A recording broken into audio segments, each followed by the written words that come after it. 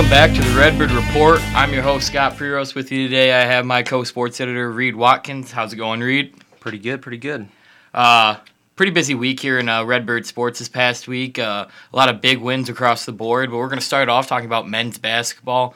Last time we talked to you, they were coming off of a 20-point loss at home against Valparaiso to extend their losing streak to 3 games.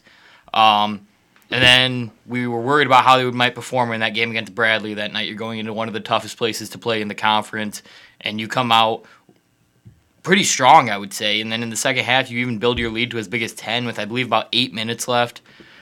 Bradley's defense started to lock in.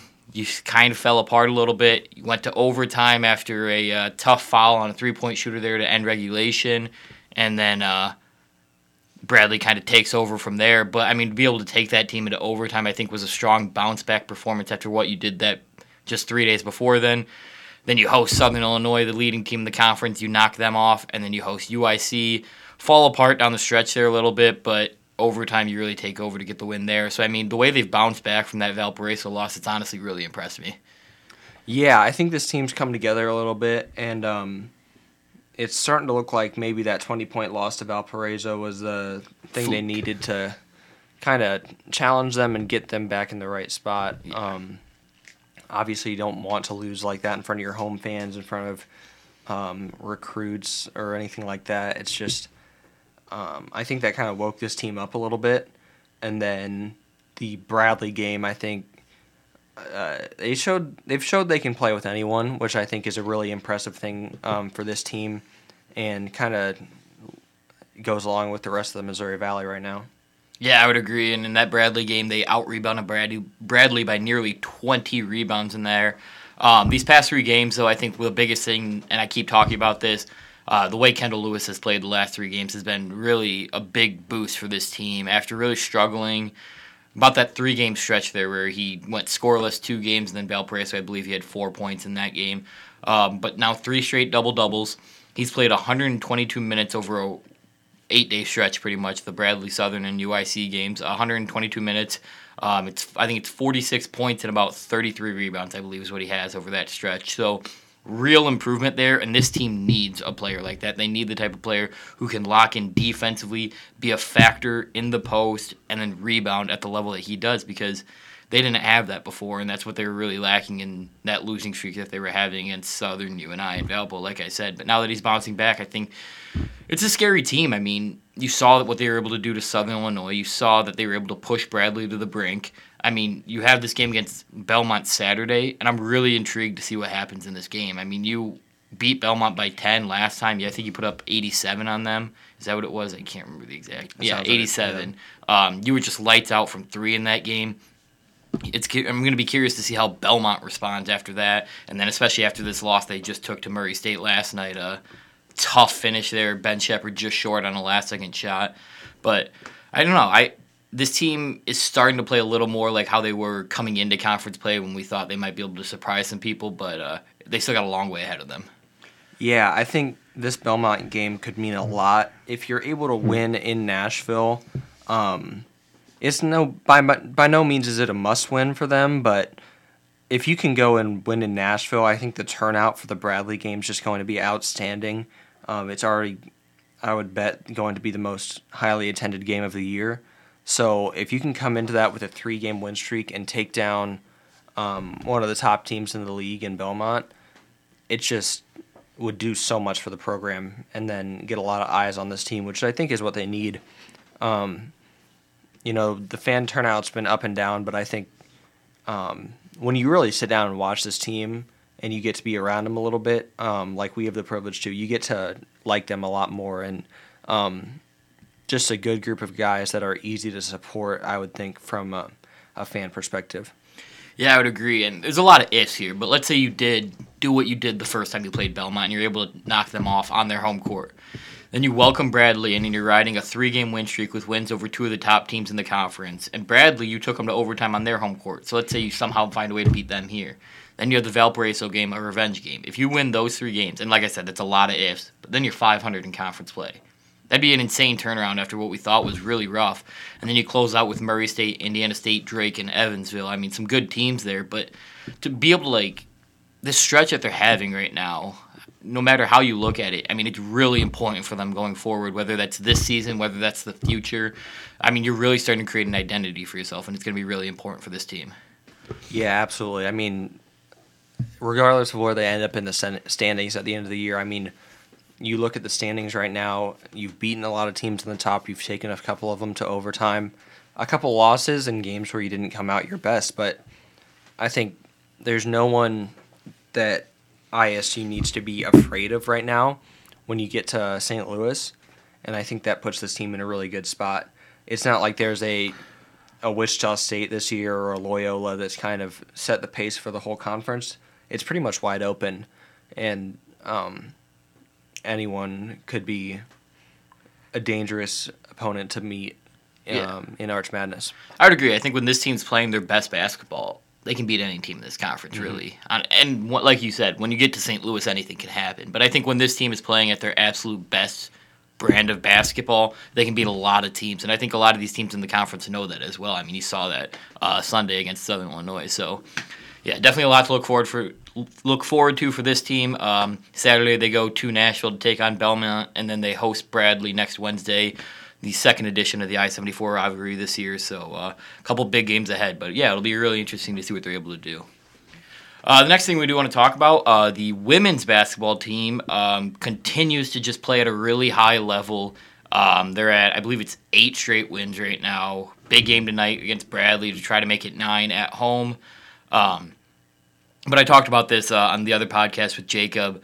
The defense that this team is playing right now is the key to me, because I think this offense is good enough when you have a player like Paige, Mary, Deanna, Maya, Kate. All these players can score at a high level when they're on. So I think your offense will come to you. But I think the ability to lock in defensively, I mean, their last, I think it's 6 games, 50 against Bradley, 56 against Belmont. They allowed 68 against Indiana State. That's really the outlier there. 46 against Evansville, 46 against Valpo, 42 against UIC. So I believe I did the math the other day, and it was like 51 points per game they're allowing over the last 6 games. That's an incredible stretch of defense, and you need to be able to keep that up, because I truly believe after this Bradley game, you have your toughest stretch of the year, and it's the most important stretch of the year, because this is where they kind of slipped up last year despite ending up winning the conference tournament. They could have held on to that regular season title, but this is about when they kind of fell off a little bit. Yeah, absolutely. I think you look at those last 6 games, those are also all games that they've won by double digits, and I think that's a streak that they could keep up if the defense stays where it's at. But just looking at the team, I mean, it's really, there's just so many facets to them that make them a hard team to play, because they can beat you from the outside with Mary and Paige. They can both drive, and then they also have Deanna in the post, and just outside of those 3 leading scorers, they have a group of players that are willing to do their job and play a role and really just make this team the team that it is with all the little things that they do. Yeah, I would agree. And like I said, you look at the schedule, so you have Bradley tonight, Murray State Sunday, Southern next Friday, and Missouri State the following Sunday. Those are all home games for the Redbirds. But I still think the game that's really going to stand out to me is February 16th at Northern Iowa. I guess probably the biggest game left on the schedule for the Redbirds, because no matter what your record is in conference play, how can you respond after what Northern Iowa was able to do to you on your own home court? It's part of a really tough stretch for the Redbirds. Murray State, Southern, Missouri State, Northern Iowa, and Drake are all up there in the conference standings. So to be able to come out of this, I mean, I don't want to say they could go 5-0 easily, but I don't know if that's necessarily what their realistic expectation is. But if you come out of there 3 or 4 wins in that stretch, you're happy. You come out of here with 5 wins, you're ecstatic, because then you have just 4 more games left against teams that you've all beaten in the past 2 weeks, actually, to try to close out the regular season. I mean, if you come out of conference play with 1 loss, you're just looking incredible. And like I said, a lot has to go their way here, because you have a tough stretch of basketball. It's never easy to win that many games in a row, but this team is playing at a high level, and they can continue to do so, like you said, with that defense. Yeah, talk about that Northern Iowa matchup. UNI is just half a game back of the Redbirds, who are leading the MVC. Grace Buffali is the 7th leading scorer in the conference, and overall record is just one game back of the Redbirds. So they've kind of shown themselves to be the top 2 teams in the league, and ISU could really separate themselves if they are able to knock them off in Northern Iowa, avenge a home loss to the Panthers earlier in the season. Yeah, definitely. So big stretch of play coming up here for the Redbirds. Like I said, tonight, I-74 rivalry, and then Sunday they will host Murray State for the Play for K game. So make sure to get out to those games and support the Redbirds, who are looking to extend this win streak to double digits this weekend, actually. So big games coming up.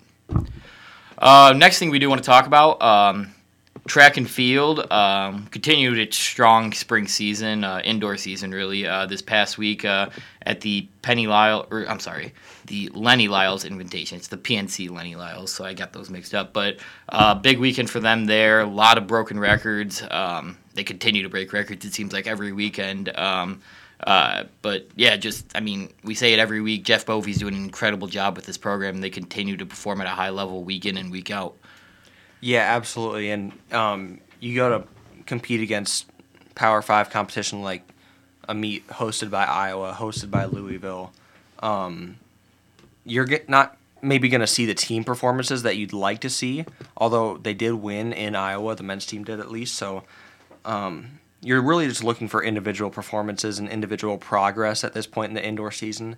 And that's what they've seen. I mean, week in and week out, they continue to break their own records, break program records, and I think this team is progressing to the point where they're going to be in a really good spot when it comes to the indoor championships, and then the outdoor season, they're just going to be ready to, put the rest of the Valley on notice and be the team to beat.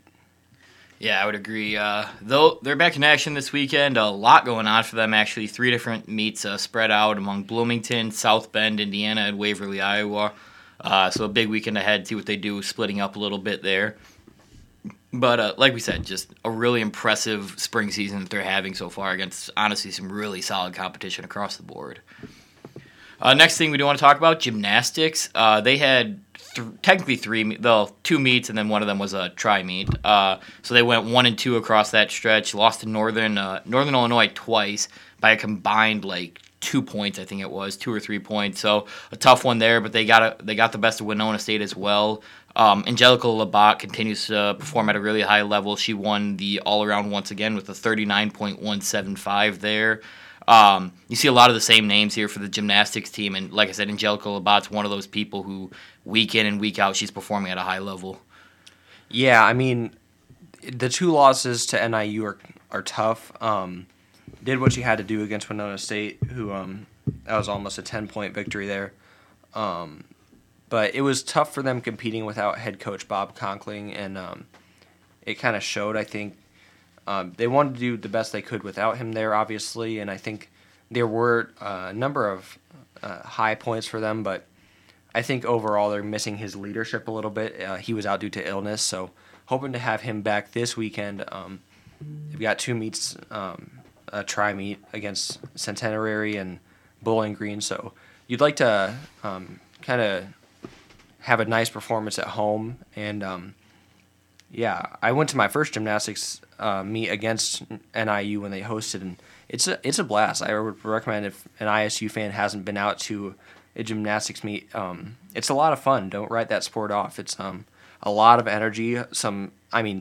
You look at anything those athletes are doing, it's just absolutely amazing, even when they don't come out on top. So if that's a sport you haven't given a shot, I would highly recommend it. I kind of regret putting it off for so long, but really impressive, and a really great opportunity getting to cover that meet last Friday.